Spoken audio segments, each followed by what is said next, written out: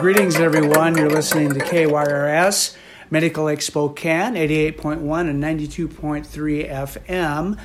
And you're listening to Art Hour, and I'm one of your hosts, Mike Malsum. And I'm your other host, Eric Woodard. And our guest today is multi-talented instrumentalist, songwriter, composer, Max Harnischfeger. And I've been trying to get Max on our interview I'll say more than once, as we have connected at various shows in the past.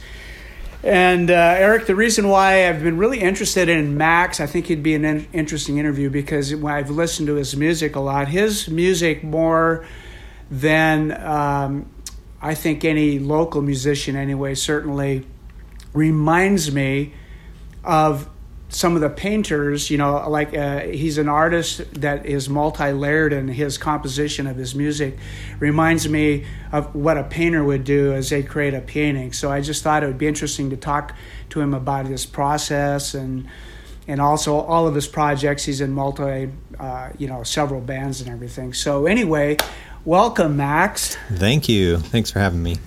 That was quite an introduction, Max. Do you feel like that's a lot to live up to at this point? Yeah. It's a pretty nice way to get introduced. I don't know how interesting I'll be in the flesh, but we can, see where the conversation takes us. So, Mike, what was your gateway drug to Max Harnischfeger? I think first time I heard Max was actually the very first time was on I believe the top of that Saranac building, up there on the top there. I was listening. I think Cathedral Pearls played up there, so that's the very first time I heard Max. And then when I started going to the Bartlett, that's when I really kind of got introduced to Max and actually could hear his music and his vocals in a sound room that really sounded really accentuated his both his instrumental and vocal talents. So, Max, what was Cathedral Pearls your first band? No, not actually. I was in a band when I was 15 with an older guy called The Noted, and we would do like coffee shop kind of folk stuff. I played bass with him. At Rock Coffee was one of the places we'd play a lot when that was open, right next to the Knitting Factory. And then I met a guy when I was 17 who lived in Kettle Falls, and we were in a band together called Ruby Parasols, and that's where I first started like writing music. I did a EP all about bugs. All the songs were bug themed. So I did that for a couple years, and then actually Caleb worked with my wife, Carrie, at Rockwood Bakery when he first moved to Spokane, and that's how I got introduced to Caleb and Carly Ingersoll. And they were looking for a bass player, and that's how I got connected with them. So Cathedral Pearls is probably the first real serious band that I was in, but not the first. Now I want to talk about Cathedral Pearls, but I also want to go back to this Bug EP, because is this available on streaming anywhere? I don't know if it's on Spotify, but you can find it on Bandcamp. Yeah. And it's funny to listen to now because I feel like I've just grown a lot as a vocalist and as an artist, but it was really like the first time I stretched my wings creatively, and it was pretty ambitious, and I had plans to just write songs about bugs exclusively for a long time, but we just stopped with this one EP. So yeah, you can find it. Ruby Parasols is the name of the band, and yeah.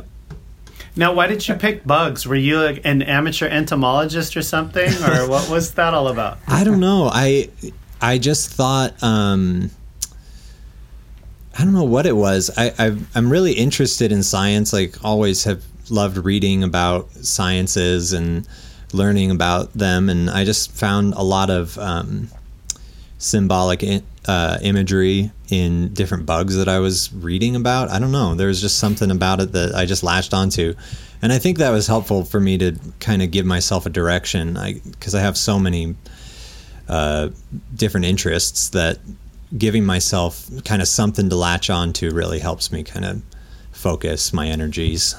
Otherwise, I'm just kind of aimlessly wandering creatively. Yeah, and as you were saying that too, do you feel like it gave you some freedom because you didn't have to be inward, you didn't have to talk about your feelings, and it didn't have to be personal, and if somebody didn't like that, because sometimes I think when you write songs, it's like if somebody doesn't latch onto your songs, it feels personal. But if somebody doesn't like your song about a cricket, it probably didn't feel as personal. Was there some element of that? Maybe, but for some, I mean, if you go and listen to it, it's still a pretty personal thing. It was really the bug imagery that I was latching onto and trying to, I mean, yeah, just trying to take those images and give them kind of human skin, I guess. Yeah, so I don't know. It definitely, like I said, it just gave me a direction to go, and it kind of, I think a lot of the times when I'm writing songs, it almost feels like a puzzle or something that I'm trying to put together. And so to kind of give myself a challenge and something contextually to write about, I think just helps me kind of do more interesting things. Max, have you always had an interest in creativity as a kid? I mean, did you always know that you had to create and it just happened to be music that you latched onto, or was there some other circumstance that got you started in your music creativity? I think I'd always I would describe myself as always kind of being creative. My mom painted oil paintings, watercolors when I was a kid, so I kind of latched on to that side of things. I wanted to be a cartoonist when I was in like first and second grade, and then in fourth grade I started playing upright bass in the orchestra, and definitely found that I just had a natural kind of ability to get the music, and I felt like a lot of the other kids that were in the orchestra with me were struggling for reasons that I didn't understand. I just felt like I always just got music, but I didn't really take that into my identity, I don't think, until I was like a teenager. I didn't think I wanted to be a musician or even think I wanted to write songs too much. When I was younger, I fell in love with music when I was older, probably around 15, and at that point it kind of just took over. So what was the catalyst at 15 that made you change directions? Well, that band that I was in, The Noted, he was an older guy that I met through church, and it was just a really good close friendship with this guy that he kind of took me under his wing, and he was 10 years older than me, but wanted me to be in a band with him, and I'd never really done anything like that. So I think just that like camaraderie and having that place to kind of do that, and feeling like I had a peer that I respected, that kind of, I don't know, saw something in me that was more than I could see in myself, was probably what, not intentionally, it was just how it happened. I just really fell in love with music in that time, You started out as a bass player, and now when did you pick up the keyboards, which you're very good at as well?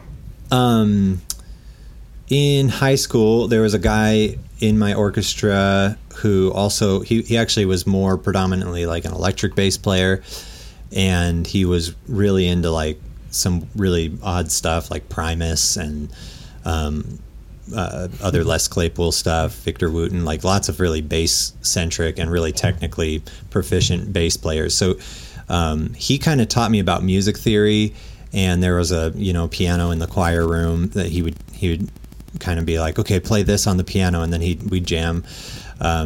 That's where I started kind of learning piano. I bought a synthesizer when I was 16 and kind of just always had it with me while I was watching TV on the couch or whatever. Just had my headphones plugged in and got kind of enamored with the whole like sonic exploration that could happen with synths. And that's where I think I started like learning keyboards. I didn't feel like I really played keys until I was a little older. And when I joined Super Sparkle, when we started that band, that's when I started really like kind of playing keys, even though I kind of knew how to do a little bit. I wouldn't have called myself a piano player by any means, and kind of still don't. I'm a practical piano player, I don't know. Wouldn't call myself a proficient piano player by any means, but yeah, I think it started with synthesizers more than piano necessarily. Mm-hmm. So let's go back to... Oh, you go, Mike. You go. Go ahead, yeah. Well, I was just going to start talking about Cathedral Pearls. So you did, was it Ruby Parasol? That's right, Ruby Parasols. Yeah. And then, so how did Cathedral Pearls get started? Well, like I said, Caleb Ingersoll and my wife, Carrie, worked together at Rockwood Bakery. And Caleb said that Carly and he were starting a band and they needed a bass player. So I just went into a practice with them, and that's how it kind of started. We hit it off, and it was really great. Carrie eventually ended up joining us on keys, and it was just a really great experience to be a part of a band that just was so relational. We would get together once a week for dinner when we were like newlyweds, and then we'd have band practice after that. So honestly, it was really just happenstance that I got connected with them. I was kind of in the right place at the right time, where I just they needed a bass player, and I just happened to be a bass player. And so, how long were you in that band? Well, we're still doing stuff as much as we can. We're not playing a lot of live shows, but we have a lot of unreleased material that we are working our way through. And that band started in 2010, I believe. So almost 10 years we've been doing that. Well, I guess it has been 10 years now. So yeah, we're working on more stuff still and trying to get together as much as we can. Our lives have just gotten so much more complex from when we started. More bands, more projects. Caleb and Carly opened businesses. We have kids, so it gets harder and harder to do stuff. But we try. There's something about that band in particular that just feels really near and dear to me. It just feels like something that can just kind of exist without me having to really strive for anything. So it's just kind of like you can be apart from it for a long time and just pick right up where you left off. Yeah, totally. And we also, Carly and I use it as kind of just a challenge to exercise songwriting. A couple times we've taken like the month of February and tried to write and record as much as we can. So we've done I think 3 times now, we've done 10 songs in a month and demoed them out. And that first time we did that, we released it as an album called Off My Chain. And then the second time we did it, a single, the 2 singles most recently that are out for Cathedral Pearls, Sarah and America's Child, came out of that songwriting stint. We still have quite a bit of material from that second time we did it that we would love to record. And then the third time we did it, we just have more and more stuff. So so that's an interesting combination. You and Carly both kind of working on your songwriting. What is kind of your process when you get together to write specifically for Cathedral Pearls? Well, a lot of times it's voice memos just kind of sent back and forth. For the most part, Cathedral Pearls, the songs that Carly sings, she pretty much writes entirely by herself, and then the songs I sing on, I'll write. And we each contribute different ideas and, record our parts to kind of bring them to life. But it's pretty, what's the word? Casual in how it's not really intentional. We don't get together to write our songs. We've tried that in the past and it's worked to an extent, but there's something about just doing it ourselves, I think, that maintains a certain identity. And then for some reason, we're just in really similar places. It seems like a lot of times the things we end up writing about just have a natural kind of cohesion to them. And every once in a while I'll send over, some like a verse and a chorus or something, and Carly will write a bridge for it. So that's kind of how it works. We each contribute what we can. There's kind of this understood ground that we've given each other to make things better if we want to, and to try to leave things alone when we think it's good enough. Yeah. So, how long ago did you start your project, Water Monster? And maybe what the reasons were that took you in that direction? Well, the main reason was the Bartlett was opening, and Cathedral Pearls was kind of needing to take a hiatus so that Caleb and Carly could work on that. And we went out to dinner one night, and they said, we think you should start a solo project because we're going to be pretty busy for the next 6 months or so. And I was like, oh yeah, okay, I think I could probably do that or whatever. And then they're like, well, we booked a show with your new solo project, which I did not have any material for. And I was like, okay, well, I guess I have to do it now. And then they told me that they booked the show with one of my favorite artists at the time. Still is one of my favorite artists, Helado Negro, for a New Year's show, and it was going to be like one of the opening shows of the Bartlett. And so at that point, I really couldn't say no, because I knew if I didn't take the opportunity to open for this guy, that I would be kicking myself. So that's really where it started. I was kind of pushed into it, and yeah. And do you find that? Oh, you go, Mike. I was going to say that was actually been kind of, in a couple ways, fortuitous to run into Caleb and Carly. First of all, the Cathedral Pearls thing, but also kind of this gentle push into your solo project also kind of stemmed from that connection. Absolutely, yeah. I mean, having them as friends has been just the most amazing thing, probably one of the most influential things in my life, honestly, as you can hear just from me talking about what the last 10 years of my life has looked like. It's really been so wrapped up in music, and it wouldn't have happened if it wasn't for people like Caleb and Carly, who really just, in general, they just believe in this community, in the city, in the scene that's here in Spokane, and they don't just stop at saying that they believe in you. They really challenge you and inspire you to do something with the gifts you have. So definitely fortuitous. Yeah. Max, do you find that when you had that solo project that your songs ended up being a lot different because you were writing them for, just you were going to play them differently? Did your songwriting change a lot for that? Yeah, definitely. It was a lot of what Water Monster was and is about was sonics, and specifically like synthesizers and sampling. And Cathedral Pearls is a guitar-based band. It's like a rock band, really. And so, yeah, the process to write songs is different, because a lot of times I'm not sitting down with a guitar to write. I'm really kind of starting with the foundation is the instrumental, and from there I'm sorry, I think you lost me for a second. Yep. You got me? Yeah. Okay. Like I was saying, the foundation for Water Monster stuff is really the instrumental. So that has influenced my writing, where instead of sitting down with a guitar and writing my kind of lyrics out based on the chords that I'm picking out, it really has to do more with the feel of the music that I've created.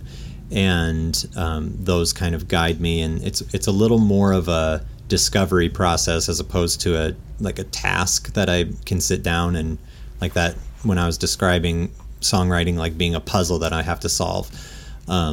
Water Monster, when I'm writing for that, it feels a lot less like that. It feels a lot more like a process of discovery, almost a spiritual experience sometimes.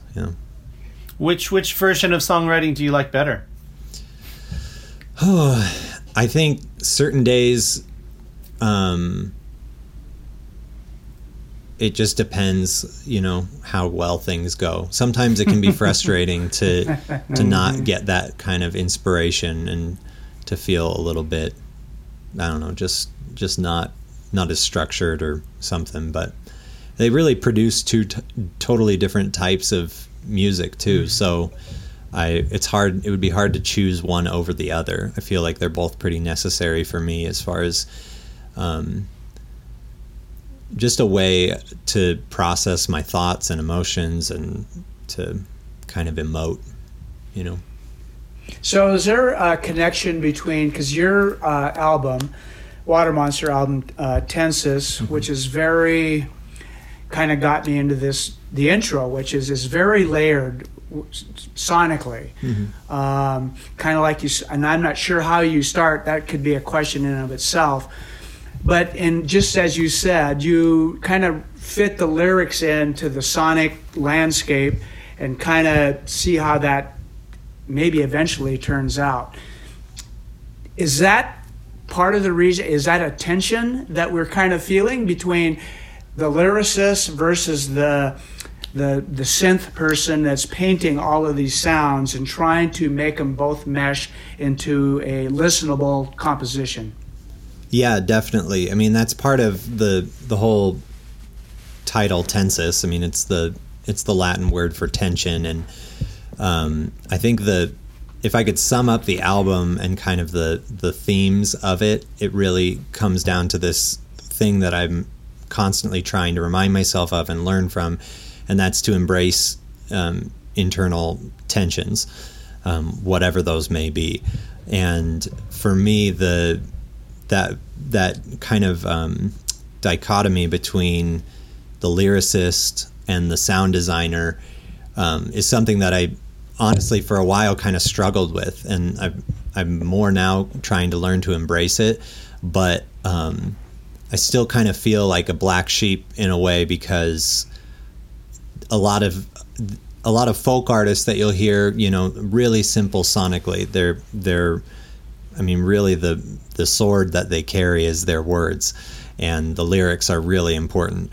And not to say that sonics aren't important for certain songwriters, but I kind of felt like I wasn't really songwritery enough to be a songwriter, but I wasn't really electronic enough to be like an electronic musician. So definitely finding some sort of balance in between the two, and I feel like I've taken those two parts of me and made them work somehow with that album, by embracing those tensions instead of trying to push it one way or the other. I feel like I've kind of landed in the middle somewhere. Riches and money I'll chase. Riches and money I'll chase. If it doesn't sparkle or glitter, I'll spit it out. Riches and money I'll chase. Riches and money I'll chase.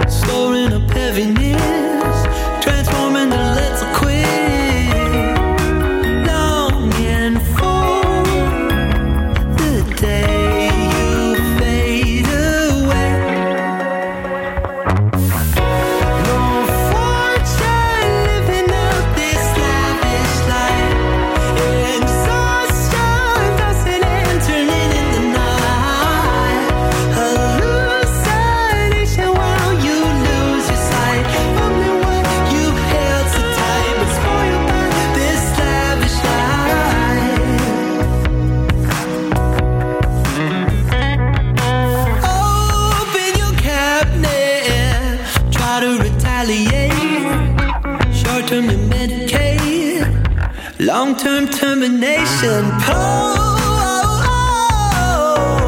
Day upon dimming day. Windows will radiate.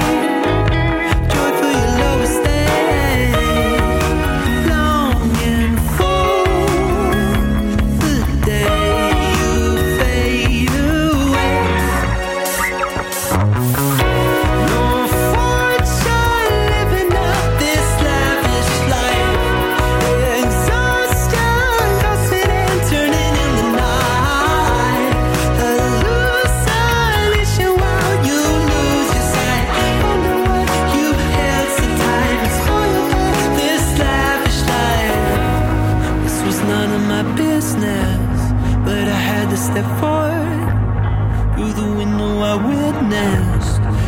sprawled on the floor. All an illumination, shouting back at your skin. Were you searching for something, or just stuck in the din? Didn't have a free child, indulging indigence, and then this waterfall calling people good. Return the weakening's interest in love and dead. I believe you could be ivory when you get more than the company of the walls, more than the anger of having it all. Less of a prison and more of a home. Mortality breaking the best of us all. No fortune living out this lavish life. Exhaustion tossing and turning in the night. Hallucination while you lose your sight. From the one you held so tight. Spoiled by this lavish life. Tossing and turning in the night. No fortune in this lavish life.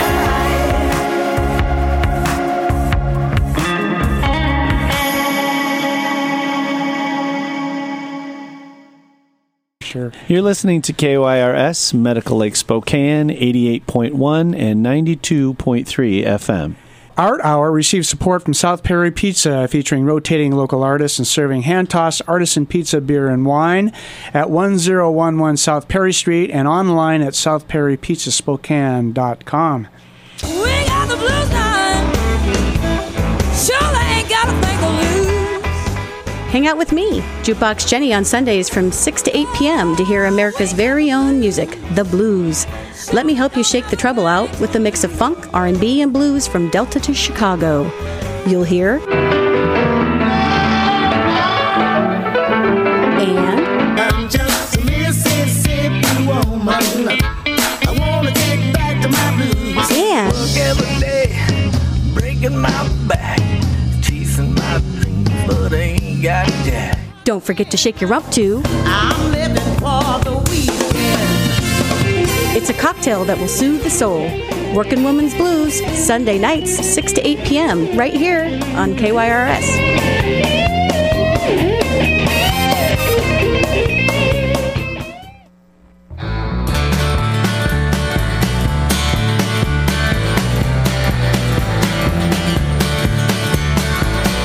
You're invited to cruise Americana Avenue with me, Jim Tate, in your car or at the office, each Tuesday from 2 to 4 p.m. You'll hear the best and progressive American roots music in a multitude of styles. It's Americana Avenue on your radio station, KYRS.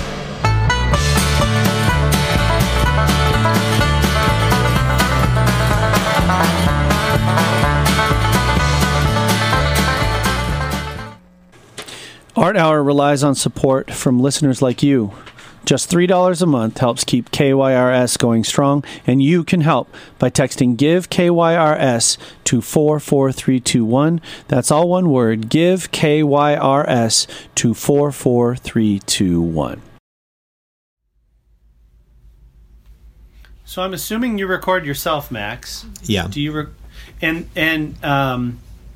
do you enjoy that process as much as the songwriting? Because you mentioned, in Water Monster, it sounded like there's probably a lot more studio stuff going on where you're doing a lot more work on the computer. To what extent is that? How do you compare that to the act of songwriting, I guess? As far as how much you enjoy it. Yeah, I enjoy a lot just demoing things out. I love being on the computer, trying out new things, experimenting with things, and really the Tensis came from years and years of me like working through these songs, scrapping them, reworking them, trying to get them all to kind of exist in a world together.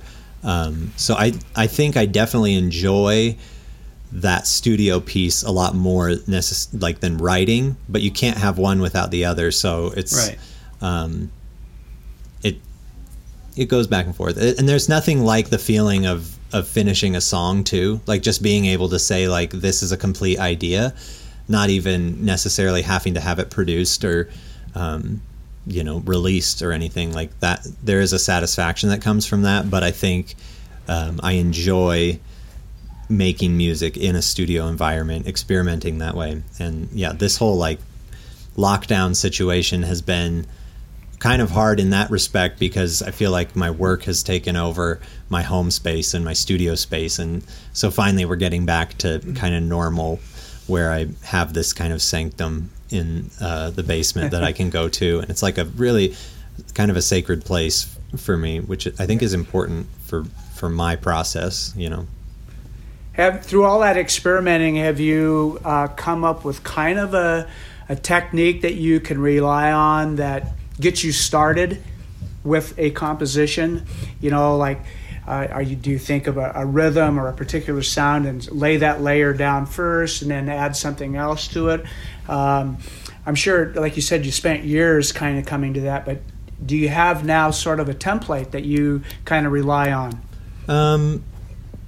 I think over the years you just pick up little tricks here and there, and you pick up things. And for me, the challenge is not falling into too much of a rhythm or too much of a formula with it. I have to kind of continue to surprise myself.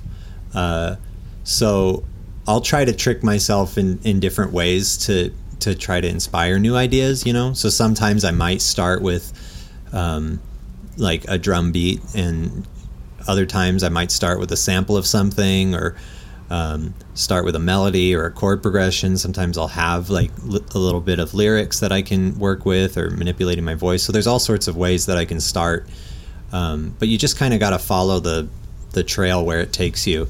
And I've found it's really important for me just to kind of keep everything that I make in a certain time period, so that I can kind of recycle things. And you know, maybe I'll not use a certain idea for a song, but I'll take like a piece of it that I think is really important, and I'll pull that out and start from scratch, but have that one little piece that I can hang on to. So it's all kind of, like I said, a process of discovery. With songwriting in general, there are little tricks and formulas that I try to start with, and really it comes down to like, you just kind of have to start somewhere. So you just got to get a really crappy first draft out there and really just try to finish the idea as quick as you can. And then I find that I'm a lot more productive if I can do that, and then kind of refine my ideas as time goes on. Now, I'm curious if you write songs in a similar way to the way I at least try to come up with songs. Whenever I sit down to try to write, nothing comes. Mm-hmm. It just seems like it occurs to me in a dream, or while I'm doing something else, or while I'm driving. Do you find that you're able to kind of sit down and do the work, or do you find that a lot of your songs come from inspiration? Yes. That's I definitely, when I'm driving or, you know, walking somewhere in motion, like feel like inspiration does come. But it's also kind of a practice to know when that inspiration is there and to do something with it, because I can have lots of ideas and then they can just kind of go, but I'll have to record them on a voice memo or write them down. But yeah, I feel like sitting down and doing the work is something that ultimately is something that I just have to accept and do, and it doesn't hinder me to sit down and do that work. It really it's just that I've carved out a little time and a space to do it, and usually I find that when I do that, something comes out of it. You know, it's really just giving myself the time to do that. That's the tricky part. So we're at this stage now. Are you continuing to work on your Water Monster project? I know that the Super Sparkle was going to record this spring at Whitworth, but maybe that has been put on the back burner, at least for a while. But where are you at musically now with some of your projects? Super Sparkle is pretty much done with an EP. We need to mix it and master it still, but we've tracked pretty much all of it before COVID-19 hit, and we're just trying to wait on the right time to do that. Caleb Ingersoll's mixing it, and so I'm getting tracks to him. But I think other than strings on a couple songs. That EP is ready to get mixed. Water Monster, still trying to figure out what to do next. I released a single earlier this year called Still Trying, and that felt really good to do. And I have a few other songs that I could potentially work on. But yeah, just trying to figure out a direction for that, especially since I don't see myself playing shows anytime soon. Maybe with my studio setup again, I can start working on stuff, but would love to work on more. I'm really just trying to write as much as I can and see what comes of it. You know, I like the idea. One of the reasons that I kind of gravitated towards the name Water Monster was because I felt like it was fluid in its identity, in a sense. Like it could be an electronic project just as much as it could be a folk project with some interesting sonics going on. So we'll see what happens next. I might try to go in another direction, or maybe Water Monster will, descend into the depths and I'll figure something else out. So I'm not really sure at this point. So, Max, correct me if I'm wrong, but it seemed like Super Sparkle was really having a moment recently where you took out the billboard downtown and you had that big show at the Cracker Building, and I was at that show and there's just a ton of people there, a ton of energy. And I've been wondering this question about the answer to this question for a while. It seemed like the band was looking to maybe take it to another level. Is that the case? Were you looking to kind of make this a pretty big deal and get the heck out of Spokane a little bit, or what was the impetus behind that? I think we're always just. Carly is kind of the manager of the band. She's just a great business person. She has a lot of drive and ambition, a lot of connections, and a lot of great ideas. So I think our thing with Super Sparkle was, from the first show we played, we just realized it was connecting with people on a level that a lot of our music, the other members in the band had never really done before. And so to try to keep that momentum going, I think every time we think about what are we going to do next for our next show, let's get some dancers. Now we have dancers in our band. Let's, hire a percussionist. Now we have, Brian Bogue from the Spokane Symphony playing with us. And that billboard, everything was just like kind of one-upping what we did last time. And it was working. And so we played some festivals and some other stuff. And we're still, I think, eager to continue to try new things and do things that are out of the box and ambitious and bigger and better. But obviously this whole thing that's been going on has really slowed things down. And we were trying to the original plan was to release the EP last month in May. And we were kind of easing off playing shows because we wanted to create some, reason for people to come back out for an EP release show. So, and we played a bunch of, we did a residency at Lucky You where we played every weekend. At Lucky You, played a lot of like festivals and stuff like that over the summer. So I feel like we did kind of keep up the momentum, but it's kind of fallen back again. But maybe when all this stuff starts getting back to normal a little bit and we're able to play some shows, we can have a little more, we can kind of build that momentum up again. But I wouldn't say we were looking to get out of Spokane. We were really just trying to ride the wave of, connection that we were making with people.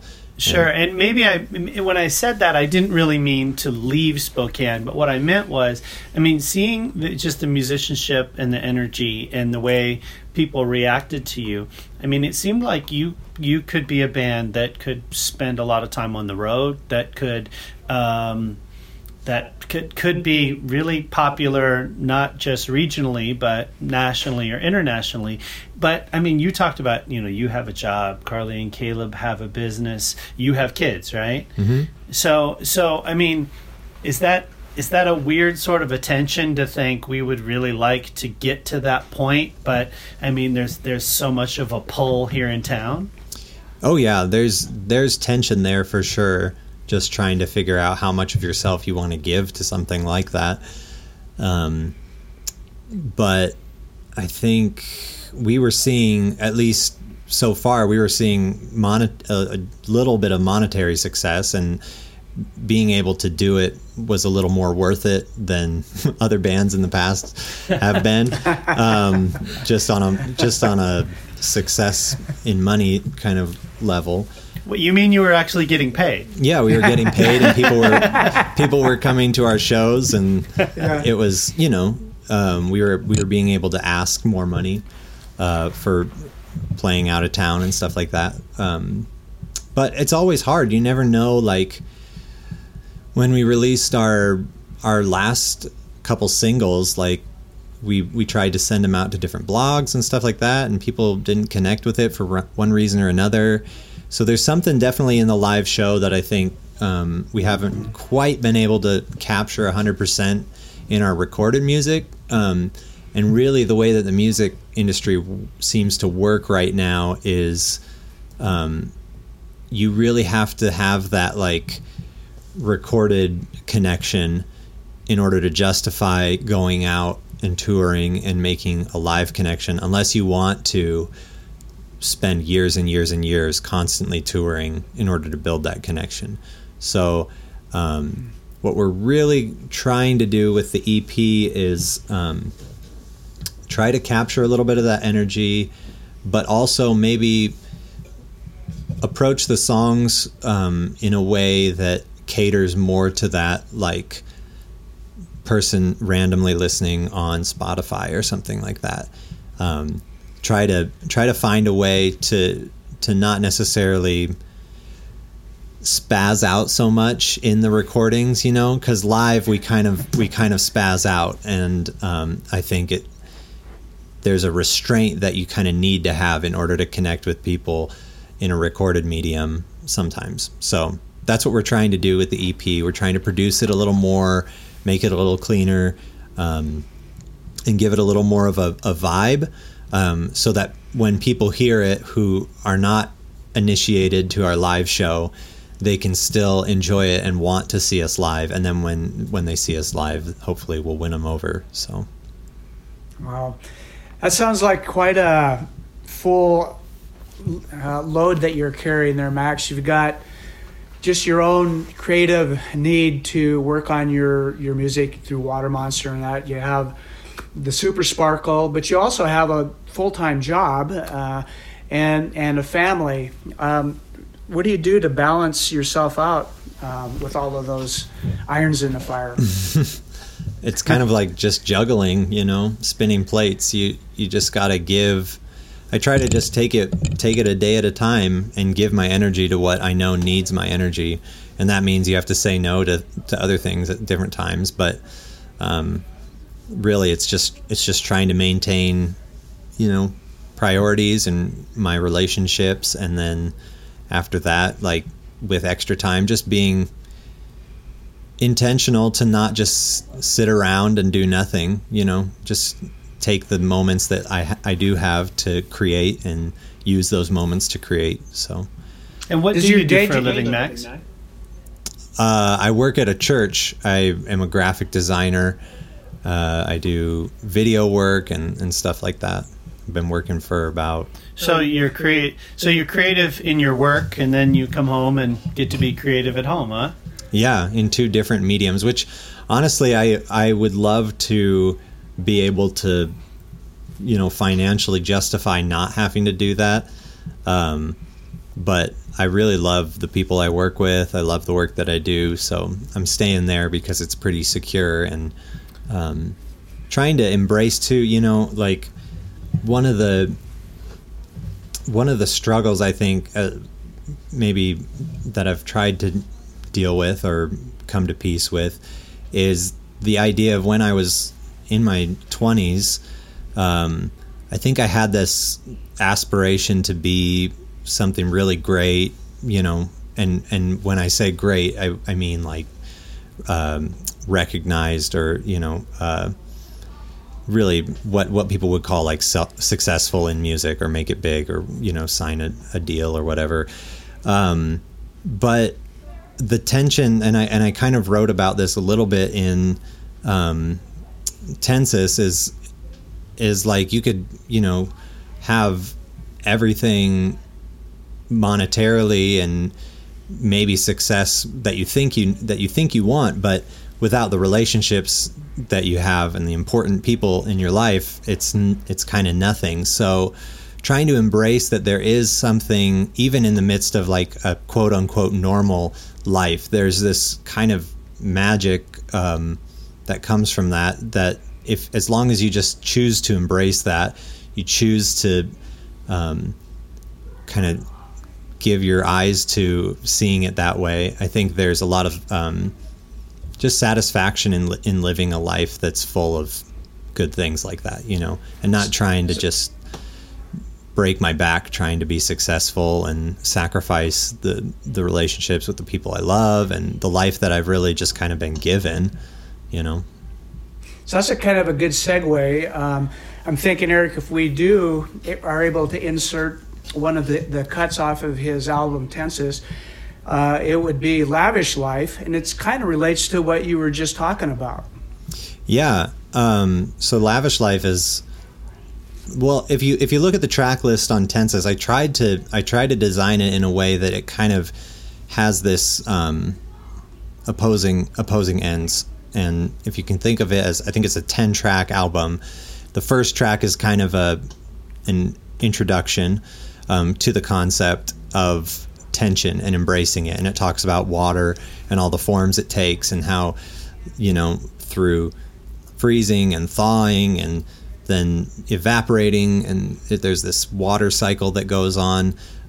It kind of propels life throughout the earth, but they're on the surface they seem to be kind of opposing one another in a sense. You have like the liquids of the waters, you have the freezing of in a solid, and so that was kind of like a picture that I thought summed up the general idea that there's this tension that kind of we want to avoid, and it's an uncomfortable tension, but in the end, if we embrace it, it can propel us forward and it can move us forward. So then the next track is Lavish Life. So that would be kind of like track 1 in the pendulum.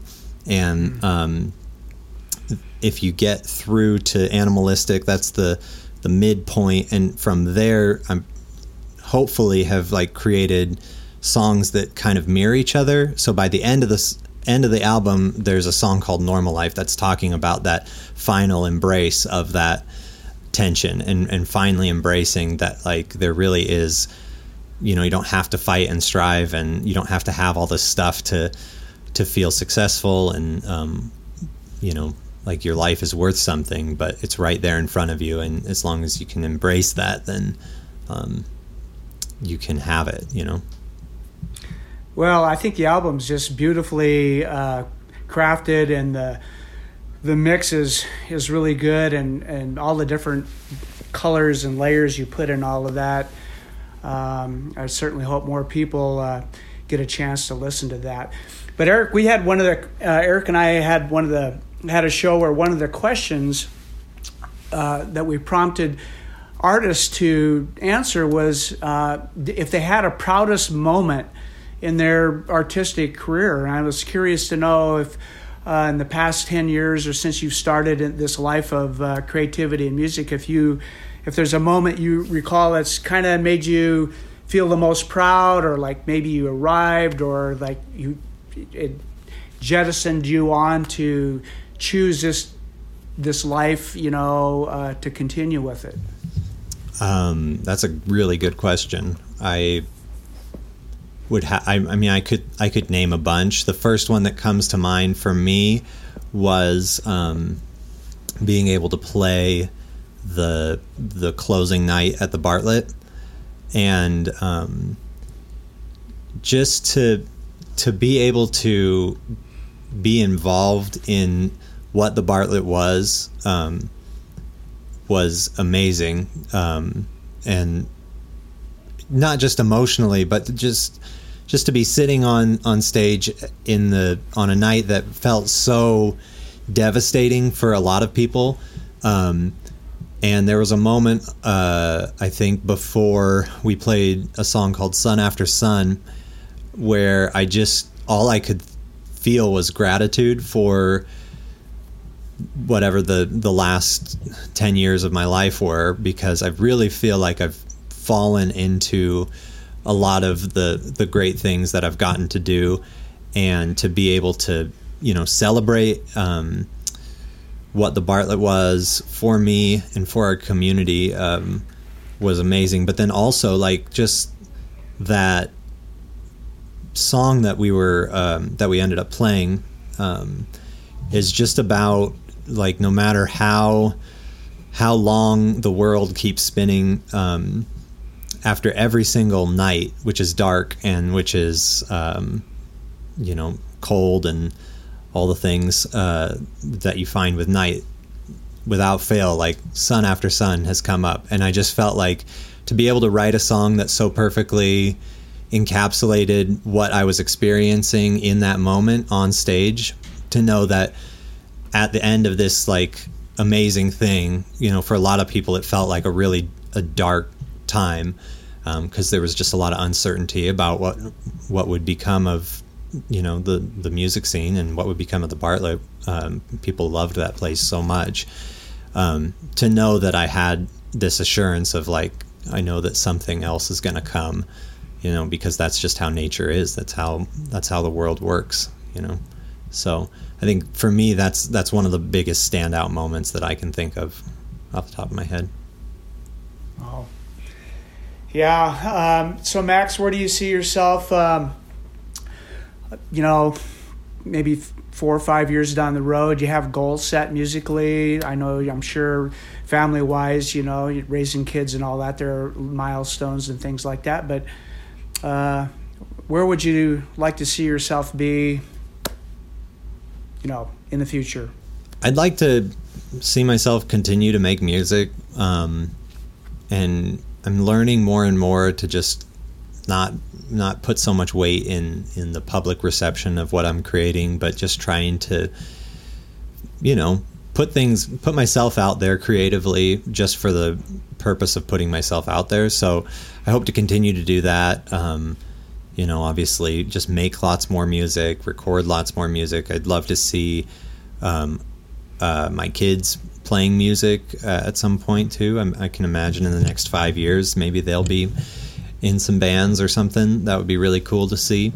And I'd really like to produce a little bit more. I did help produce an EP with Brandon Kate, which was a really great experience. I really enjoyed kind of helping out with that. And Scott Ingersoll also, I think I would love to work with him again and work on an EP with him or something. So yeah.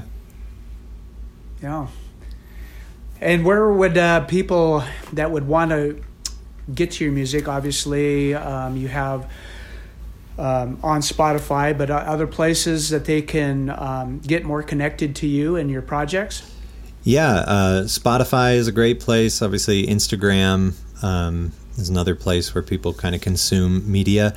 Bandcamp is probably my favorite platform as far as, like, supporting artists. If someone really wants to not support me, because I don't sell enough songs to be supported by it, but if you want to buy my music, going to Bandcamp, watermonster.bandcamp.com is probably the best place to do that, because that's where I'll see the most benefit from a sale. I think you'd have to listen to my song like 1 million times before I make $1 off of it. So going to Bandcamp and buying it there would be much appreciated. And you were mentioning that Super Sparkle is kind of a live experience in a way. Are there some good spots for people to start looking at Super Sparkle on YouTube? Oh, yeah. Super Sparkle's kind of hard to find. I think if you look up Super Sparkle the band, that's what our YouTube channel might be called. I know that's what our Instagram handle is called. And we do have a few videos that we've put out on YouTube, and then Instagram and Facebook we're posting videos sometimes. We're doing another one of those a cappella videos where everybody's in their own little frame like the Brady Bunch, and we're going to play a song that way. So if you want to experience Super Sparkle, YouTube is probably going to be the best place, but it can be a little tricky to find. So Super Sparkle the band should get you there. Well, I look forward to seeing Super Sparkle the band in person again soon. I really, really enjoy watching you play. There's so much cool energy going on with that. Yeah, I can't wait to get back out and play again too. Yeah. And do you are you with the COVID now? Are you guys doing any online kind of concerts for people to watch and do the? I don't know how they pay for that, but I know that Carly has done a few of those things like that. I didn't know if maybe you and Brandon, or if you had some other projects you were going to maybe do to fill up some performing time during this. I haven't had plans to, but it is a good idea, and if I have the time, I will try to make that happen. Yeah. Well, Eric, do you have anything else? I'm not sure how close we are on the time. I don't. It was funny. I had 2 questions written down, and he answered them both in his last response. Actually, I do have one kind of weird question, because I have 2 kids myself. Did you find that having kids changed the kind of songs that you wrote? Because what I found is it really changed the way I viewed the world, and it changed kind of everything that I created, and I didn't know if that was a common thing or not. Yeah, I would say I think the songs, there are some songs that would not have been written had I not have kids, but I didn't feel like I fundamentally changed anything. I've always felt like I could write songs from different personas, different perspectives, so I still feel like I kind of do that, but definitely there's just subject matter that, like that Normal Life song. I mean, I wouldn't have written that if I didn't probably have a family, because I just didn't, you don't have, there's just such a gift of having kids that it really does make you think of different things. So I don't know. Yes and no, I would say. Okay. Yeah. Well, I look forward to seeing you again in the flesh, and I really appreciate you talking with us, and I really appreciate listening to your music. Thanks for all the joy that you've given me as I listen to you over the years. Wow, thank you so much. Yeah, the same, Max. It was really good to get to know you better, and